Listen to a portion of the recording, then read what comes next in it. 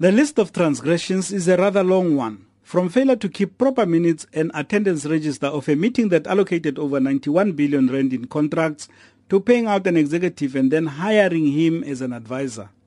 Acting CEO Nathi Gena. This relates to a gentleman who was our former group CFO.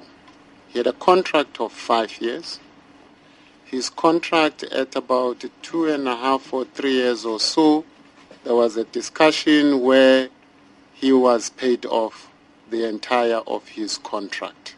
Having paid out his entire contract, he was then appointed as a financial advisor. But while this sounds bad, it got even worse when members were told by board members Odwa Manase what this gentleman's actual duties were. The board was informed that he came back as a financial advisor. However, when looking at the contract, it said something else. The contract said he is advising the strategy division manager. However, that when we asked that divisional manager, have you ever received any advice from this person? He didn't know what we were talking about.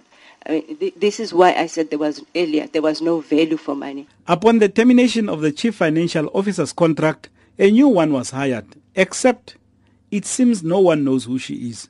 Even the Minister of Transport, who has political oversight over PRASA, confessed that she has not laid eyes on the lady in charge of PRASA's finances. I would be lying to you if I say I know the CFO of PRASA. I know that it's a woman, but I've never seen her. Not at any engagement that I've had with PRASA, not at any formal meetings with PRASA, not even at the AGM. I was told she is off sick for a very long time.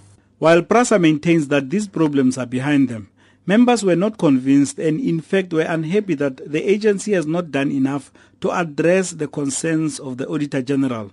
Vincent Smith of the ANC. You're going to carry the can ultimately as the accounting officer of this matter. I can assure you about that. You're going to carry the can. Can you tell us how much it's going to cost and who's that person? Because I think President has spoken enough in terms of we must get to the bottom of dealing with this type of thing in South Africa.